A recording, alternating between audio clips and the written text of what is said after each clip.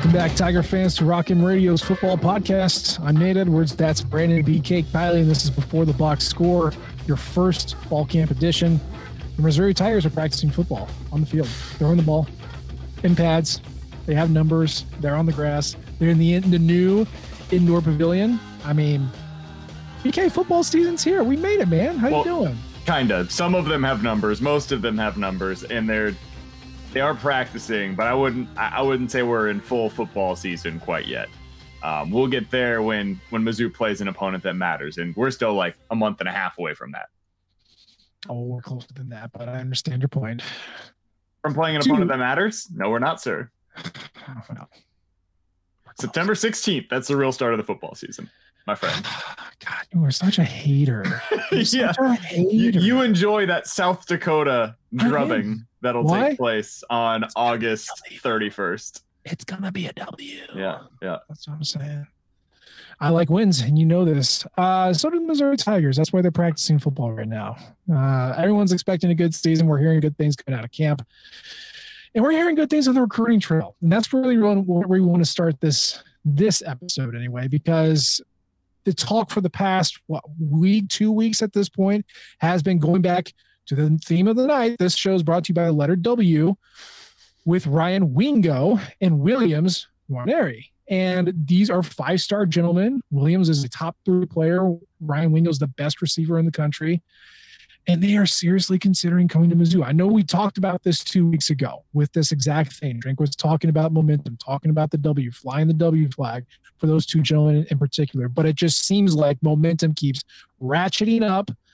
Predictions are going in. And BK, I mean, we're here, and I kind of feel like it's because Missouri is in a very unique position for a certain state law. What do you think? Yeah, I think you're right. Gabe DeArmond of PowerMizzou.com wrote about this earlier today. I want to give him his credit because he was the one that saw this. I honestly was unaware of this until literally today. Apparently, there is a little small fine print piece to this law that nobody really looked into, or at least not publicly, until the last week or so, that states, hey, you can start making your money the moment that you sign something. It does not clearly state that you have to sign your national letter of intent to attend the University of Missouri. That could be a financial aid agreement. It could be a scholarship agreement. And financial aid agreements, by the way, are not binding agreements. It just says, hey, I intend to go to the University of Missouri. It does not say I am legally binding to go to the University of Missouri. Those two things are very important in the case of something like this.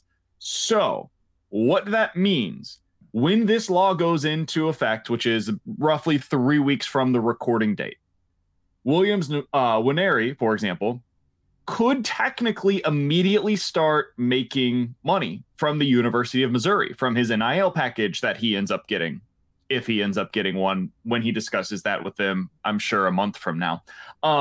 So when that happens, he can start making money from Mizzou. He can make money nowhere else until he is at the university that he attends next June.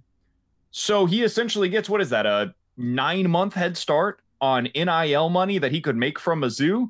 So if it was, let's call it $120,000, I would assume it's probably more than that. But for the sake of easy math, from the University of Missouri that he's going to get in NIL, he could make $90K prior to June, when he would then be able to make money from somebody else if he signed elsewhere. So this is a big deal, man. I thought it was like December and then versus June, like whatever. It's a few months. It's not even worth it at that point, really. I underestimated how big of an effect this could potentially have on recruitment, and specifically with the top 2 players in the state, with Williams Warneri and Ryan Wingo. It sounds like both at this point, based on all of the public reporting, are leans towards Mizzou. Not just they're listening to Mizzou, they are leaning towards coming to the University of Missouri. That is 2 5-star players. This isn't just like your typical, hey, really good player, top of the class in the state of Missouri, 4-star, could end up being a good player. No, this is like getting 2 Luther Burdens in one class, or like getting Dorial Green Beckham and like the top defensive end in a class.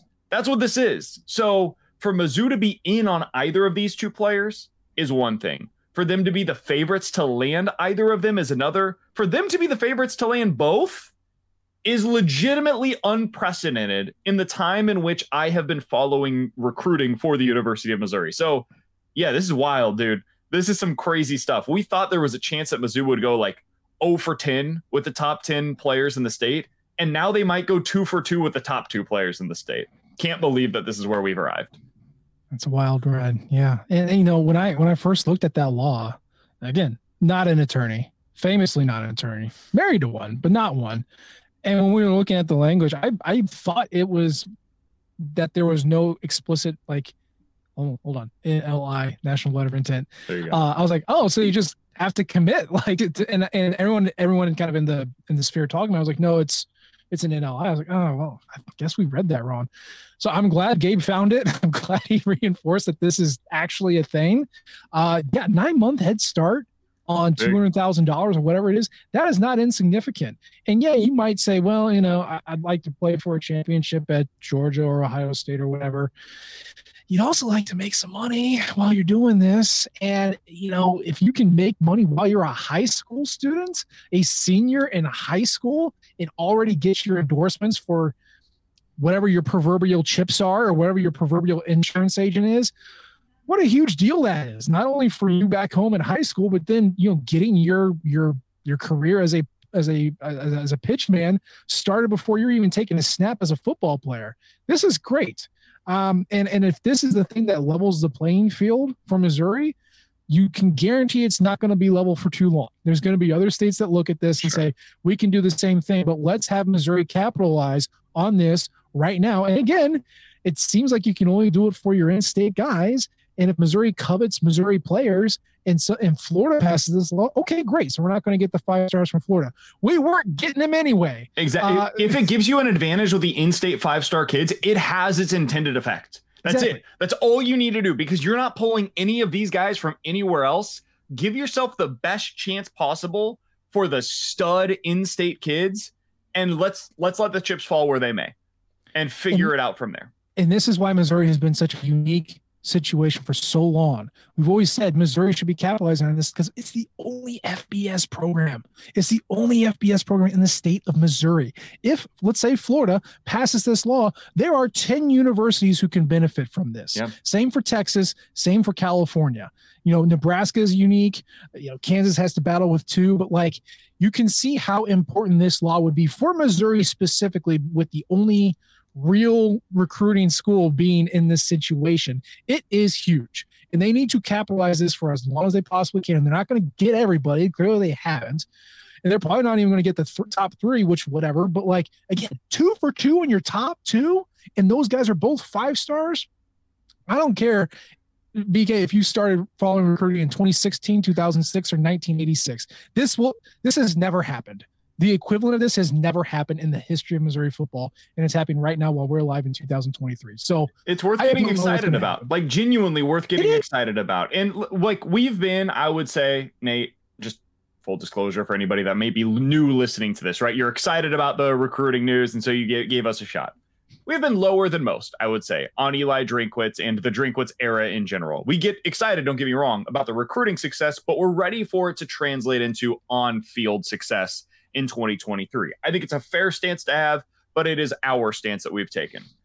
This is the type of recruiting win, though, in year 4-ish of the era, in terms of the recruitment side of things, where you're like, okay, that's showing me a little something more than what I have seen even previously. And yes, I still want it to be backed up by wins. That is ultimately what matters for this team. But this is like legitimate progress at this point in his tenure at Mizzou, to the point where you're like, okay, I'm taking notice. Now we'll see what it looks like on the field. But man, this is a huge deal for Mizzou. And by the way, like, Jeremiah McClellan, the wide receiver out of CBC, he's expected to commit by the time you're hearing this within the next few days. It's not expected that he's going to land at Mizzou. He's not going to announce that he's committing to Mizzou. At least that's the expectation. It sounds like, based on people that are in the know a little bit, that could change. Like, we know how these recruitments work. And sometimes kids announce one thing in August and they decide another by December. There may have been another receiver that did something like that, I don't know, a couple of years ago. So Who's to say? It's possible, even if unlikely, that the top 3 players in the state are at least in play for Missouri. And that was not the case, I think, as recently as like 2 months ago. So this was a game changer. It got Mizzou back in the picture with some of these players. It got their attention. And if it's getting the recruits' attention, it's just like jerseys, right? Don't matter if you like it. Doesn't matter if I like it. Doesn't matter if any fans like it. If the recruits like them and they think they look good in the pictures when they come on campus, or they like watching them on TV, boy, that's the uniforms you should be wearing. And so this is obviously even more significant because it impacts their families' futures with NIL money, especially for the top of the class, like legitimately changing your life. Is a big deal. It's a big deal for Mizzou, and it's a big deal for these kids who are able to benefit from it. Now, you can be a cynic. You can say, oh, well, it'd be really easy for some kid to commit to Missouri. And let's say September 1st. And then, get those NIL checks for 3 months. And then December comes around and they go, oh, well, I'm not committing yet. I'm thinking maybe February. They take it out to February and then they land somewhere else. Okay. Guess what? That has been happening for literal decades. The difference is that now we know it's out in the open. And it used to be that a player, like, I don't know, maybe someone from SMU back in the Pony Excess days of the 80s, maybe they were promised something, maybe they were cashed a check, a couple checks, a couple cash handshakes, and they went to a different school. And the person who did it might kind of cry and wail, but they couldn't do anything about it because it wasn't legal. So they shut up and the players shut up and nothing happened. So now it's just going to be out in the open. So if you want to start your college football career as a flip-flopper who stole, stole $50,000 by saying you were going to do something and then you didn't do it, be my guest. Now everybody's going to know about it. But in the end of the day, this is something that levels the recruiting playing field for in-state kids from Missouri, which is what Missouri covets the most.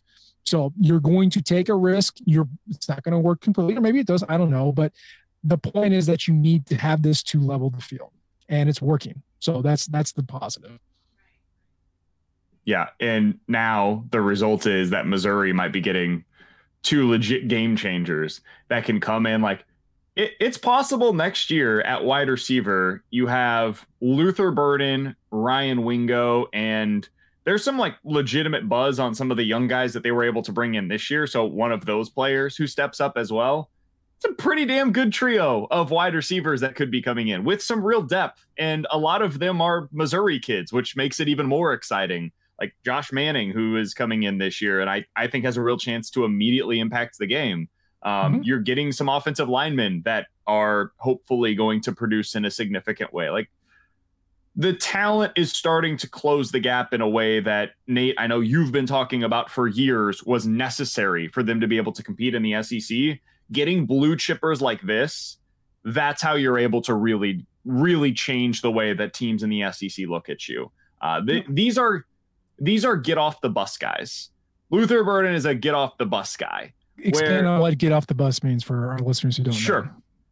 So when I get off of a bus, people look at me and say, oh, that guy probably works a 9-to-5 desk job. When Nate gets off the bus, it's something very similar. When some of the Missouri football players of yesteryear got off the bus, they looked kind of similar, honestly. When Luther Burden gets off the bus, you're like, damn, that dude's a stud. When, I don't know, some of these other kids that get off the bus, like when you have William Swinneri, who is 18 years old and is listed at like 6'5", 265 pounds, dude. That dude walks off the bus and that guy's a stud football player, isn't he? And the answer is yes. Tyron Hopper, he gets off the bus, you're like, yeah, that guy's going to wreck shop today. Darius Robinson gets off the bus and you're like, hot damn, that dude is something special. So like they are starting to get these guys, and that doesn't inherently mean you're good at football. But when you get guys that look good coming off of the bus and they're good at football, that's when you start having a decent amount of success. Look at Alabama. Look at Georgia. You recognize who's good on those football teams. 2007. Okay. Think back to 2007, that magical run. I was lucky enough to be in March, Mizzou. I got to travel with the band and the team for most of this stuff. I got to see the team get off the bus multiple times. I don't know if you're going to remember this, BK. Would you like to take a guess on who the first guy off the bus was every single time for the 2007 Missouri football team? I do not recall. Who was it? Okay. His name was Colin Brown. He was 6'7". Yeah. He was 295 pounds. He had a shaved head. He had no neck. Yep. And he would get off like biggest scowl on his face. He did not have any gear on. He had his like windbreaker unzipped so you could see the rippling pecs. Like, he just scared the hell out of anybody who was watching the team get off the bus, and it was him. And you just go, this team's business, baby. This team's all business. And they were.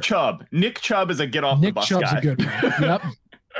Yeah. Or like for modern, for this year, like think Quinshon Judkins, running back out of Ole Miss, just all quad. He's just a walking quad. Like, you just, oh my God, I'm not messing with that guy. Yeah, you want to send your meanest, biggest, toughest looking dude.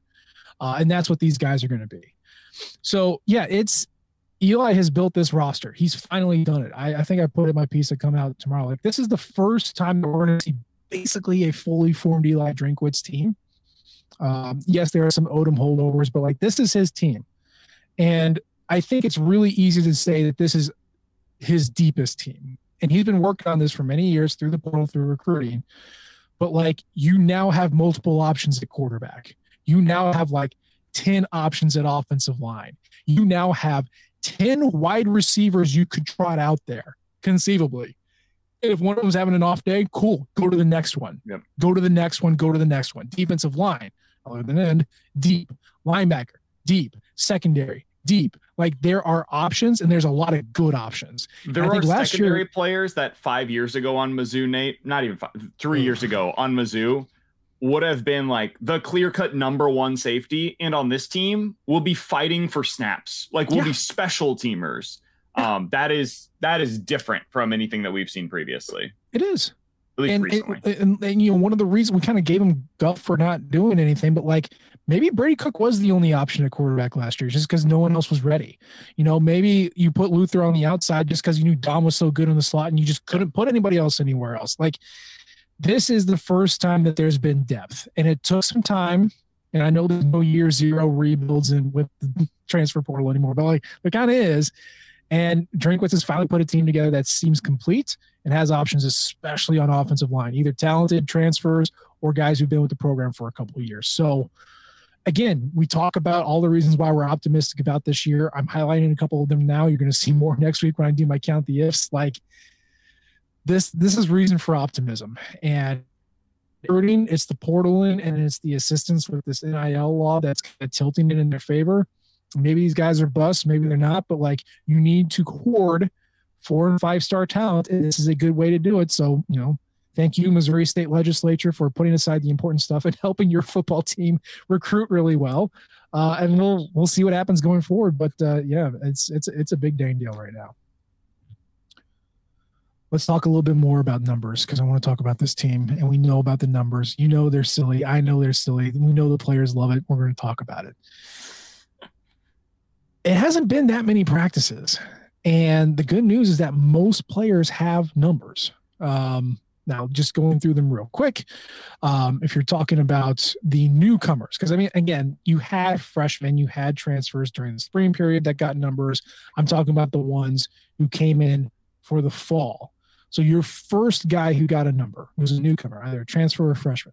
First guy, FCS defensive end Niles Gaddy. Okay. And I like his little thing, I'm gambling on me, with the number 21. Like, I love a good theme. I love it. 21's a funky number. I love funky numbers. We're talking about blackjack. We're talking about gambling on yourself. My God. Come on. That's a good story. I don't know if he's any good, but he got his number first. The big one for me, BK, and I know I texted you, and maybe I was a little sleep deprived or whatever. Maybe you were too. I don't know. But can confirm. Yeah. Daniel Blood was the first freshman to earn his number. Hey, I told you. I told you about him. He's good. He's number 16. He's going to be running wearing the Brad Smith number, which is going to be fun. The thing that got me geeked up is that within 2 practices, 2, every single newcomer freshman newcomer receiver earned their number. Yep. Every single one of them. Daniel Blood was first, Josh Manning, Marquise Johnson, like just bam, bam, bam, bam. And like we knew Josh Manning had a high pedigree. We knew Marquise was fast. We knew Daniel Blood was prolific and could do a little bit of everything. The fact that they have their numbers within 2 practices, I can't help but get excited. BK, how do you feel about this? So I wouldn't make too much of the Marquise Johnson one just because he's like a pure speed guy. And I don't really know where that fits into this offense when you've got other guys that kind of fill a very, very similar role. Manning and Blood are interesting to me. So Manning's a bigger guy. He came in, and I don't know what he's exactly listed at right now, but he's somebody that could immediately factor in. He's 6'2", 200 pounds is what he's listed at right now on the website. He's somebody that could immediately factor into the outside wide receiver mix. The reason why I say that is because like Mookie Cooper, Peanut Houston, Luther Burden, those are all inside guys. They're going to play out of the slot. Dennis Jackson, Theo Weiss, Miller, those are guys that are probably going to get the majority of the reps on the outside. Jamarian Wayne is apparently looking good in camp again. I still don't understand why he ever moved from wide receiver, but whatever. He's going to factor into the outside receiver mix. And I think Manning is another guy that could be in that mix on the outside immediately, like skipping red shirt type of good. Blood is different. Blood is a guy that is a slot receiver prototype. I do not think he's going to see the field much this year from the slot. But I do think there's a chance he wins the punt return job. He's really good at it. Like, really good at it. When you watched him in high school, that was the thing that he was probably the best at, was A, getting open as a wide receiver out of the slot, but B, man, the guy just had a knack for finding a way to find the crease on these returns. And if there was anything that we watched that could be easily upgraded for Mizzou from a year ago, and I know we all love Luther Burden, but yo, man, those punt returns were an adventure. And he just, for whatever reason, I can't explain it. Yeah. He doesn't know how to catch the ball out of the air on a punt return, or is unwilling to. I don't know which one it is, but he did it in high school, and it is very much not what you would coach. And in college, it gets you into trouble. So Daniel Blood apparently knows how to catch punts, which is a start, and he's very good at it. So he is a name absolutely worth keeping in mind as a potential punt returner for you immediately to avoid that red shirt for him as well. You know, you can avoid a red shirt by being a special teams ace. And I know that's not sexy. I know that's not stat grabbing, but like, man, Nick Bolton was a special teams ace before he was a linebacker. And that's when the coaches were like, oh, damn, we got something here. So a lot of times those guys, those high motor guys turn out, you know, maybe they don't crack the rotation their first year on campus, but it shows that there's potential going forward. And if that's where you find your mark, that's where you get on the field, that's when you start earning trust. Man, that's when you can start blowing up in the next couple of years. And that's a big deal. So all the receivers have their number. All the new ones do. Brett Norfleet, tight end, 4-star tight end. A lot of talk, kind of like, oh, this might be a project guy. He's a 2-sport guy. Can he really make an impact? I mean, we saw his tape, and it was just him pancaking dudes that were half his size. I'm like, okay, he earned his number, and apparently he's making a dent in practice. Same for Sam Williams, the Wake Forest theft, Sam Williams. So like, you know, these are guys that you're like, we don't know, and then they earn their number, and now you're like, okay, maybe something's happening. So this is a good thing. So I was able to talk last week, I guess it would have been at this point, with Eli Drinkwith on my radio show that I do, and we asked him, hey, who are some of the guys that you think Mizzou fans should be excited about? Like, maybe Mizzou fans don't know much about him right now, but you think that by the end of this season, a casual Mizzou fan will be like, dang, that guy was really good. Tristan Newsom, one of the first names out of his mouth. And it's a guy that's been like, one thing that I would keep in mind if you're a Mizzou fan, drum beat. Keep in mind the drum beat of a guy that ends up getting a lot of buzz. If you hear a name pop once, don't even worry about it. Camp. That's camp news. It happens every year, and you'll hear about him for a day, and then the next day will pass, and then you think about him again after the season. Doesn't mean the player's not going to be good down the road, but don't worry about that kind of stuff. If you hear from the start of spring until the end of fall camp, hey, this guy is just wrecking shop from start to finish. Every practice, he's making a play. That's what we heard last year about Tyron Hopper. From the start of him stepping on campus to the day that they stepped on the field for the first game, it was like, you guys don't understand how good Tyron Hopper is. You just don't get it until you see this guy on the field for us. And that was true. Like, he was really, really good for them last year. Tristan Newson's getting the exact same type of buzz this year. Now, their linebacker core is deeper now than it was last year, so the opportunities are going to be more limited for him than they were for Tyron Hopper last season, because Tyron Hopper exists. But he is a name that I would absolutely keep in mind in this regard as well. Not a freshman, technically, went to JUCO, but he's somebody to keep in mind. Also, I'm never watching another JUCO player ever again. I refuse. Man, most JUCO players stink. Like, I've gone through it. Like, the number of JUCO players that actually started or made any kind of impact, it's Marcus Golden, and that's it. So, like, it's not a big deal, man. Like, if you saw the tape and you didn't see anything, that's mostly what you're going to get. It's impossible. It's impossible to know who they're going up against. It's impossible to know what their level of talent is, because half the time they're sleep deprived and ate 3 peanut butter and jellies that week. So, like, when they get on campus and they're eating legitimate nutrition and have, dorms that are nice that they sleep in every night and have the greatest facilities in the world, some of these guys just end up being really good. But it's impossible to know which one that's going to be. So I didn't see it on film at all with him. And now he's been on campus for like 3 months and everybody's saying this guy's going to be amazing. So I hope he is. I hope they're right. So do I. Yeah. And you are forgiven. That's okay. It's not a big deal. So really, I mean, the only guys who do not have their number yet, and again, what is it? We're recording August 8th. So, I mean, it's still like barely even 2 weeks into this, but the guys who don't have their number so far: Logan Reichert, Jordan Harris, Shamar McNeil, Serene Tunkara, Brandon Solis, and like a couple of walk-ons, but like that's it. And frankly, I mean, you think about an offensive line, that is the toughest position to just jump up and play. So that's not a big deal. Same for defensive line. Some of these guys just need some room to grow. So I don't read really anything into that group. And especially, at tight end, like, I feel like it's going to be a wide open competition, regardless of if you have a number or not. So I don't make too much of it. BK, I'm assuming you think the same thing. I mean, watching Shamar McNeil on film, you could kind of see this was going to be a little bit of a project, and that's not to denigrate him as a player. He's crazy talented, and he's 6'3" and $170. So, like, huge. He's got to put some weight on. It's going to take some time to adjust to the college game. Right now, he's more athlete than he is corner. There's nothing wrong with that. That's what a lot of these guys have been. Give it time, he might end up being a stud. So, not worried about that at all. We know what Logan Reichert is. He's 6'6" and 370 pounds. He's a absolute mammoth of a human being, and we'll see next year what he looks like on the football field. But give it time. It's going to take a little bit. Yeah. Jordan Harris is the one guy out of this that I would say, like, keep an eye on him. There has been a little bit of a drumbeat on him and really the young tight ends in general that they might get more out of that position this year. And I'm not saying like tight end pass game is back. It's very much not.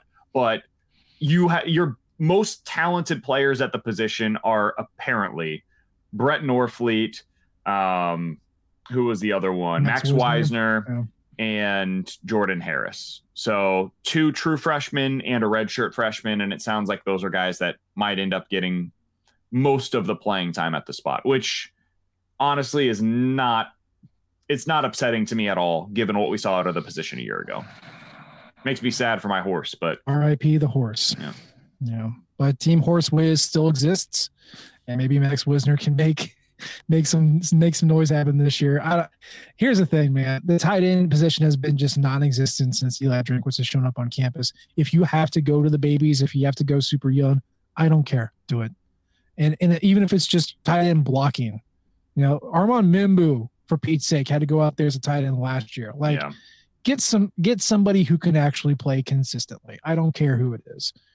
So even if it is our boy the horse, but yeah, that's good. That's a good thing. You want to see young guys push old guys, and we have at times been critical of this staff for kind of seemingly to favor old guys over the young guys. And if this is an instance where that happens, that is totally fine. I am good with it.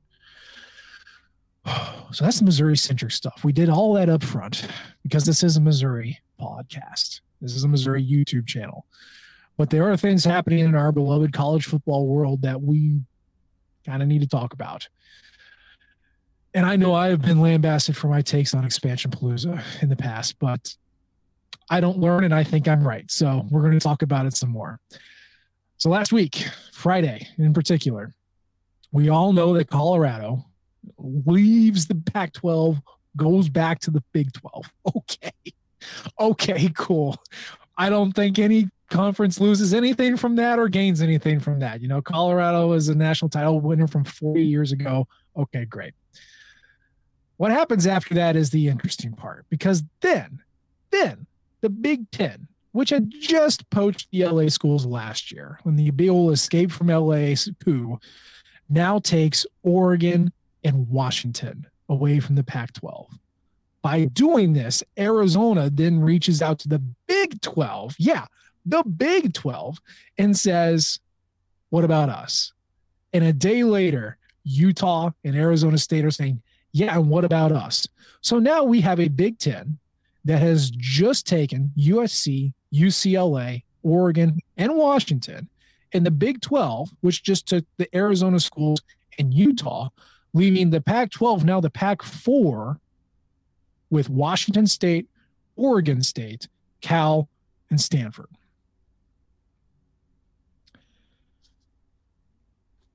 This sucks.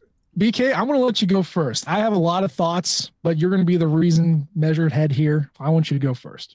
So let me start with this. We had a conversation a few weeks back, kind of before it became the hot topic on Mizzou Twitter, about Mizzou, the SEC, and whether or not, if you knew then what you know now, would you want Mizzou to go back to the Big 12, right? We did, yeah.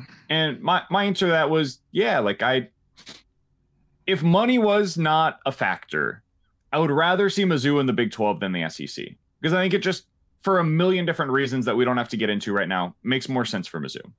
But money is a factor. In fact, money is the only factor in any of these discussions. And that's what's so unbelievably frustrating, but also understandable to a degree, I suppose, is that none of these decisions are being made with the best interest of the universities necessarily at heart. It's what is the best interest of the university's pocketbooks that is being the driving factor between all of these decisions. And so we're going to break up the Pac-12. Eventually, the Big 12 will probably disintegrate into, the leftovers that weren't taken up by the Big Ten and the SEC. And the same thing will probably happen to the ACC as well. Eventually, we'll get to a place where it's the Big Ten, the SEC, and then everybody else that doesn't matter. And the college football playoff will be like 16 teams, and 12 of those spots will come from the Big Ten and the SEC because they couldn't play everybody in their conference, because the schedule will at that point be like 14 games, and you can only play 13 of your 25 conference opponents. Like, that all sounds ridiculous, but that's where we're going. That's the logical endpoint to everything that is taking place right now. Stanford is likely headed to the ACC, where they will play real games. Forget football for a second. They're going to play like softball and tennis and soccer against Florida State next year. They're going to travel to Florida State to play non-revenue sports. It makes no sense to anybody with a functioning brain. But that doesn't matter, because what does make sense is the money. And if they stay in the Pac-12, they're going to be left behind, because the Pac-12 is going to be gone. It might be called the Mountain West sooner rather than later. Like, the Mountain West at this point is more stable than the Pac-12. So that's where we're at. All of this is unbelievably unfortunate. And if you could make somebody czar of college sports for a day, what they should do is say, hey, all of you get in a room, decide the 60 teams that matter, and then figure out how to regionally redecide or reproportion this so that way your conferences make sense. Because we know what this really is. The Pac-12 disintegrated because nobody wanted like Washington State and Oregon State. That was it. They didn't have value any longer to the TV rights deals. And so when you get to that place as a conference, the others have to go somewhere else to get rid of you. Man, the SEC, like, if they could, they would probably get rid of Vanderbilt.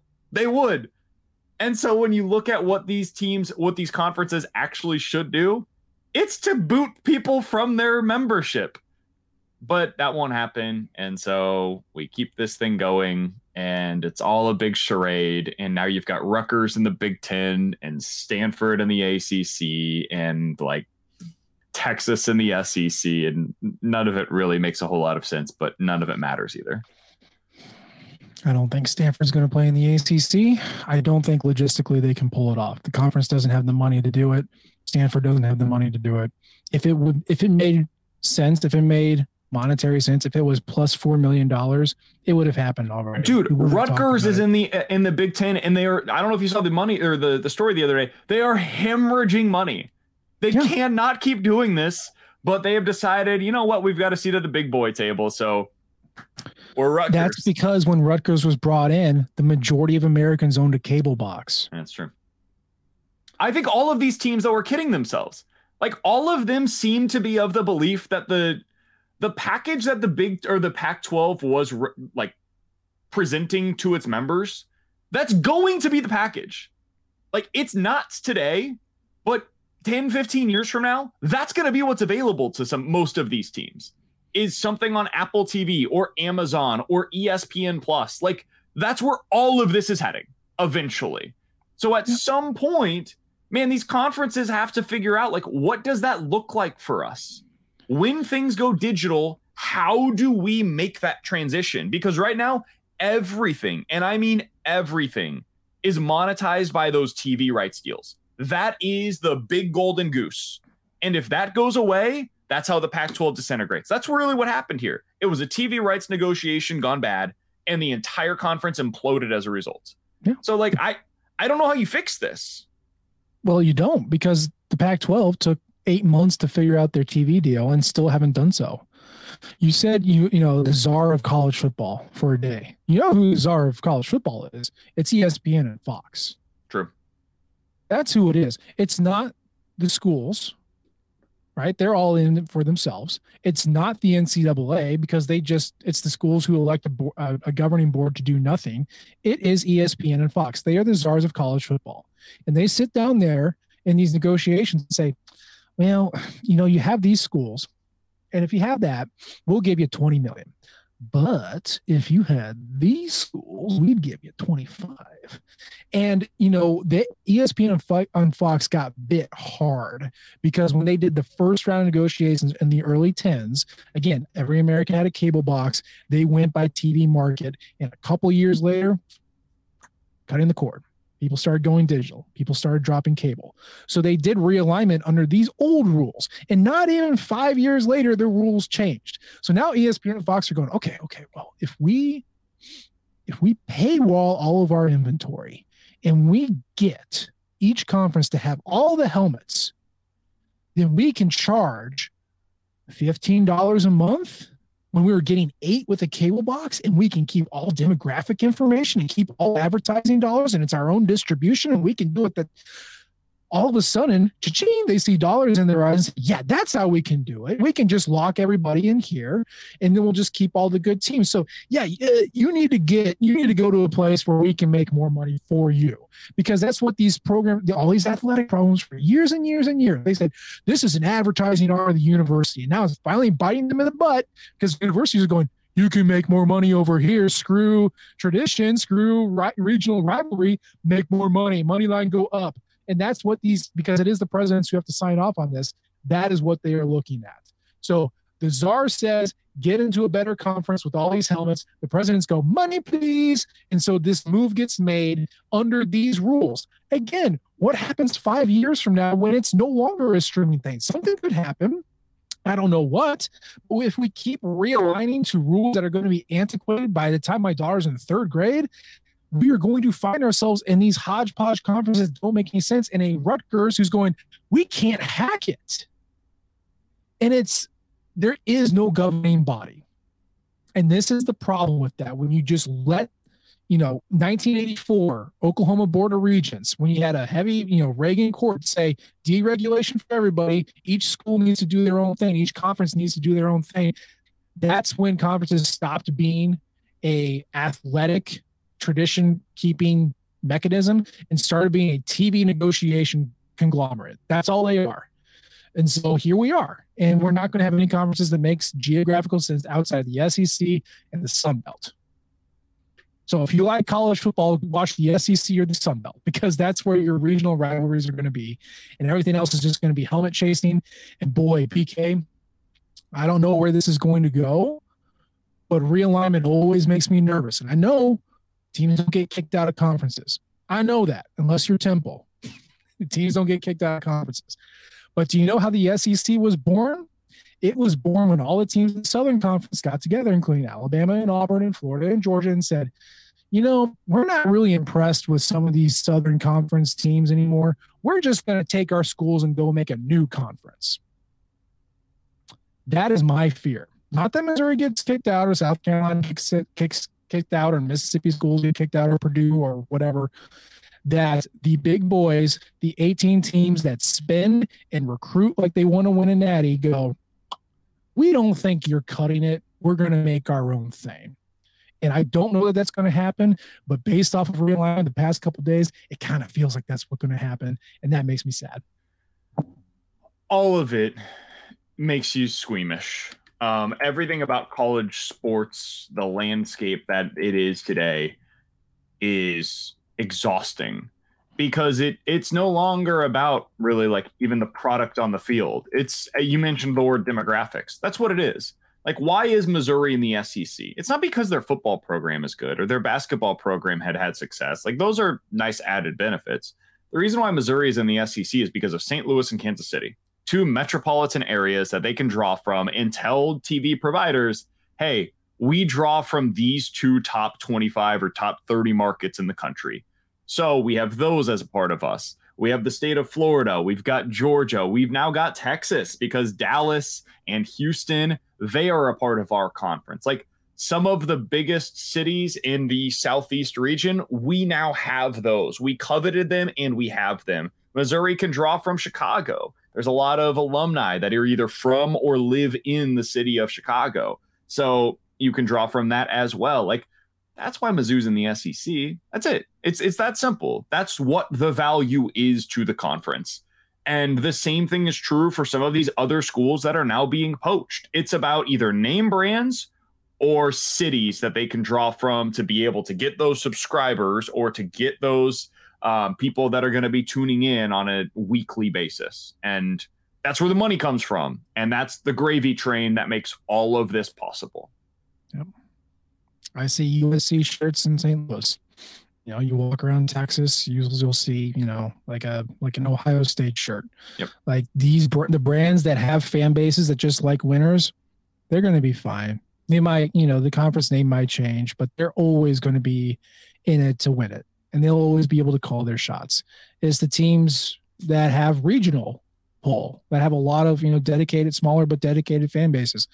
Those are the ones I fear for. I fear, Wazoo and Oregon State. I'm not saying that they're the same as Mizzou or South Carolina or in Arkansas or Purdue or, Michigan State. Like, I'm not saying they're the same, but it's like that, like there's no national appeal to Wazoo, but there's regional appeal.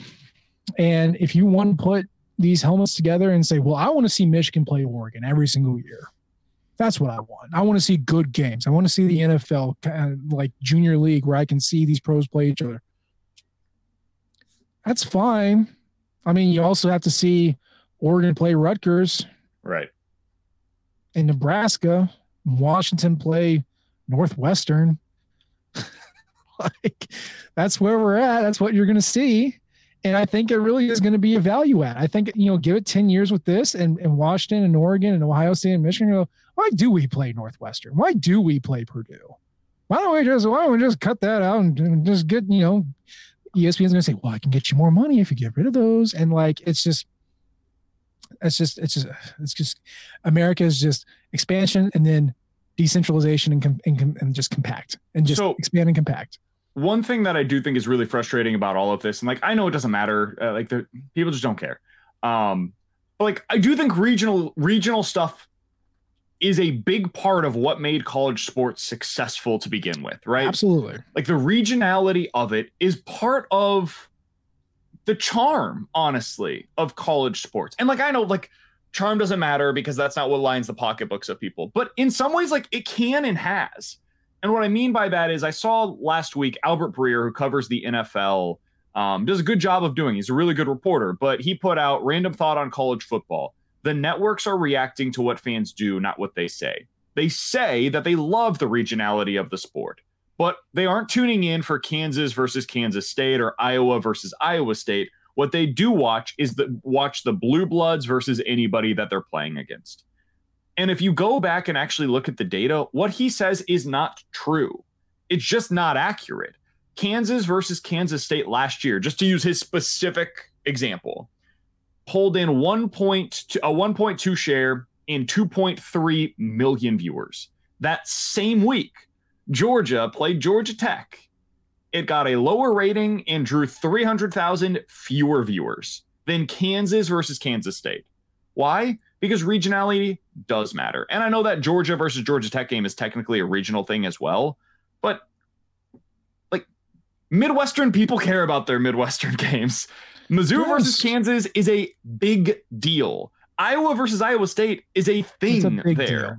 Yeah. Like some of this stuff is just completely getting lost and people are acting as if it is nothing. It's not. The entire construct of college sports is driven by the history of those college sports. The history is all regional. And now we're just picking up those roots. It's as if you think that like a tree can grow wherever by just picking up the roots and not reinserting them anywhere. Mizzou versus Arkansas isn't a thing, guys. It's just not. It has no history, really. And we're trying to make it a thing, and maybe it will become one eventually because you have 100 years of Mizzou being in the SEC and playing Arkansas, and by virtue of that, like you're just eventually going to get some bad blood there. Like Mizzou versus Kansas has real bad blood. There's stuff there, literal history there between the two sides. So that's part of what makes all of this so frustrating to me is that we're pretending as if all of this stuff makes sense. And we're trying to, in our own minds, like create a narrative that's easy to follow. And it's like, oh, well, that doesn't happen because of this. It's all nonsense. And it's what you said, Nate. It's how are we going to get the most viewers possible? And what can we sell to a media brand? Who are the consultants going to like if we have them in our conference? And that's ultimately what's going to make the decisions of who ends up where. And 10 years from now, I have no idea what these conferences are going to look like, man, or which ones exist. Nobody does. But the regionality is the flavor that drives the whole thing. You know, the SEC used to be scary fast defenses. The Big Ten was big, slow defenses. The Big 12 was basketball on grass, first to 70. You know, the Pac-12 was, we have everything. We have air raid, we have spread, we have triple option, we have pro. Like there were these regions that had history that played different ways. And then sometimes you saw them play each other in bowls and you got to see the West versus the East or the Midwest versus the South and all these contrasting styles. And like, that's what the magic was, baby. It wasn't the helmet games. It was, you know, a Wazoo beating Washington out of nowhere when they had no business to do that. It's when you have a matchup of like a future first round draft pick and the guy who's going to sell you your car in 2 years. Yeah. And like, they're both the best athletes that ever came out of their high school, but that's where the magic is, baby. Like you see people that are going to be part of your community play at a high level against NFL talent. Like all of this stuff, you need regional interest to build your football rosters. You need a localized presence with a bunch of people from all over who went to high school together and then went to separate schools and then play each other in college and the pros, and like fans there that go, oh, I remember that kid when he beat my kid, 3 years ago at this high school thing. Now I see him playing here. Like that generates interest, that generates kids watching the game. Those kids grow up to play the game. They proliferate and go on. If you take that out, if there's no regional flavor and all of a sudden it's just, oh, I kind of remember that name and maybe he went off somewhere else, like it just loses the impact. And if you lose the impact of interest, you have kids who stop caring, who stop playing the game. And there's no rule that says NFL and football have to stay popular forever. And that's a really good way of doing it. It happened in NASCAR. Okay, where you take out a lot of that regionality, a lot of that just homegrownness, and that league almost fell apart.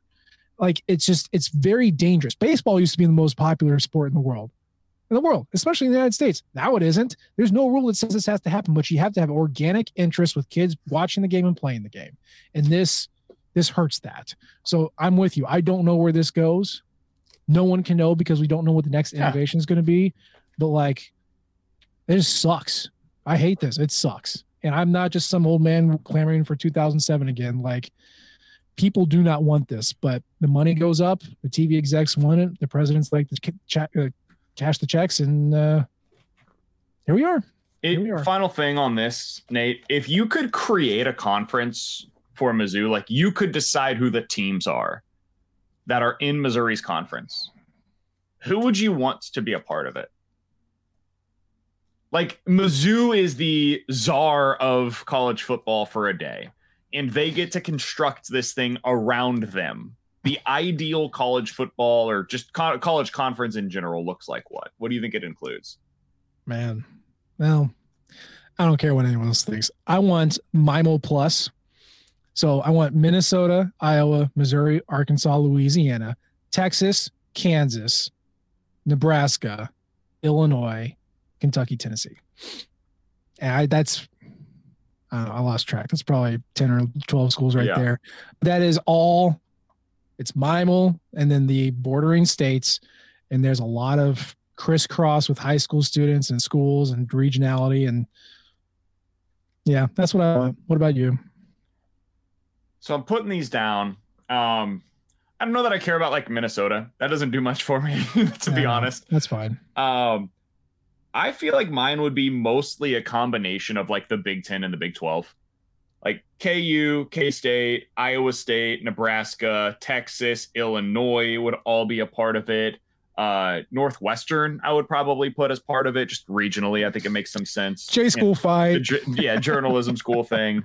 I might put like, this is a weird one to include because there's really not a lot of history there, but like Purdue maybe would be a team that I think makes some sense regionally. Indiana, maybe you put in there as a team that makes sense regionally.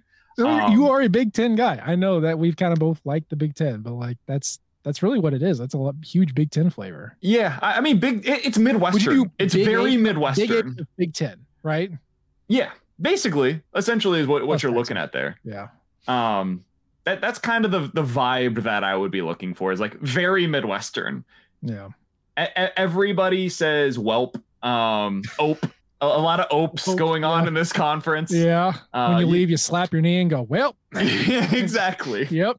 Whole lot of that, but not quite getting up to the Midwestern or the Minnesotan accent. Like not quite that far north, or maybe like Michigan's probably going to be left out of this one. We're not getting that far north, but everything below that and above like Arkansas, I think we're probably going to include. Arkansas is not in my conference, by the way. Here's what I need. I just need the Big Ten to put aside this, we're just gentlemen scholars trying to help poor problems who I can't make get rid of that junk. Be more like the SEC. You're like, bless your heart, we're going to stab you in the face. Be a little bit more cutthroat. I need the Big Ten and the SEC to just do the 1915 race to the sea, right? Just go west, my friends, expand west, take all those schools. Okay. Maybe you could call the Big Ten the Union of Northern Universities, and maybe you call the SEC, the Confederacy of Southern Conferences. And then you just split those, the North and the South, into West, Midwest, and Eastern divisions. And so you have the regional flavor of a North Conference and a South Conference. You can split the schools up along that way. You can do non-con with your Northern or Southern brethren. You can have a whole playoff at the end. Maybe they all come to the championship at the end. I don't know, but just stop wasting our time. Just put them into two conferences, split those conferences into regions. So I have my regional flavor back. We can cut the baloney of the, we don't want to expand, and we can just call it a day and get it over with. If we did this and none of the SEC teams were still a part of Missouri's conference, right? Like Mizzou created their new conference. There were 0 SEC teams that came with them. If you could put together a annual game, non-con game that you played, kind of similar to what Mizzou's doing with Illinois or KU in the past, whatever, for football, would you want it to be South Carolina, Kentucky, or Arkansas? South Carolina. Yeah. I think so too. That's the one that's become like a legit rivalry. Yeah. There's Kentucky is fun because every year it's like ridiculous games that end poorly. And again, so just as like a nihilist, the nihilist in me just is ready to be hurt again. That series I do find to be really enjoyable. And like the basketball side of it is fun too, because Kentucky always thinks that they're one thing and it's another. But South Carolina in football, I think, would be the most enjoyable. Arkansas would be a distant third on that list for me of annual games that I would like to see played. Well, I think Missouri, South Carolina is the actual SEC rivalry. Mm-hmm. I like playing Arkansas because we beat them, and I don't like playing Kentucky because we lose to them. So I would do that 1, 2, 3. If you wanted to pick one, but again, I mean, I don't know. It's not going to happen, so it doesn't matter. But hypothetically, that's fun. where I'd go. It's an enjoyable experience to talk about. Well, I don't know if this is ever going to slow down. I hope it does. I mean, again, the downside of not having a governing body is that just as football is starting, you bring up all this baloney with expansion and just take the attention away from the potential football that's happening. But whatever, that's fine. It's all good, man. Football doesn't start for another month. Just a hater. How about a real final word? I can't let you get out on that. What's your actual final word? Mizzou football is having Mizzou football has the potential to have as much success on the recruiting trail in the next 3 months as they've had in the history of tracking recruiting. Yeah. So that is a real thing that is potentially going to take place. And if they are able to get this thing done, man, they deserve a ton of credit. And then it really just comes down to, can Eli Drinkwitz capitalize on it? Mm-hmm. Can he make it worth these players' while with his season? If he goes 8-4 or better, anything above that threshold is gravy. But if he's able to finish with like 8+ wins this year, feeling pretty good about the Eli Drinkwitz era. Oh, yeah. Yeah, got to get there, but I'd feel pretty good about that too. And that's the show for today. And as always, we appreciate the downloads and the subscriptions. We are now at a 1-week show at a minimum. Oh, boy. Well, 2 weeks or 2 shows per week once we get into the actual season. So you're going to see a lot more of us in your YouTube feed. You're going to see a lot more of us in your podcast feed. Get excited. Speaking of those feeds, leave a comment. Rate us. We love all types of feedback from you all. You can tell us who you would have in your conference. If you could have your ideal Mizzou conference, who would be a part of it? Put that in the comments below. Can't wait to read about that. I love those kind of takes. You can follow us on Twitter. I'm at Nate G. Edwards. He's at BK Sports Talk. Of course, you can follow the Rockham flagship at Rockham Nation and the podcasting outlet at Rockham Radio. We appreciate you tuning in this time. We'll try to do better next time. And until then, MIZ. ZOU. Thank you, everyone, for tuning into Rock M Radio, a proud partner of Fans First Sports Network. If you enjoyed this episode and would like to see more just like it beamed directly into your personal device, just click the subscribe button below. And you can find this podcast through the Apple Podcast app or for iPhone, or the Google Podcast app for Android, or whatever app you use to listen to your podcast. We are also available on Spotify. Just search for Rock M Radio.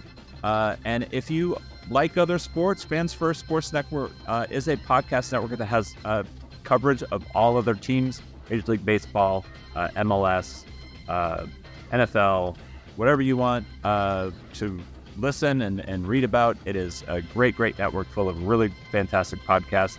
So look them up and subscribe to any and all of those podcasts. Rock M Radio will be back with more episodes coming soon. Thanks.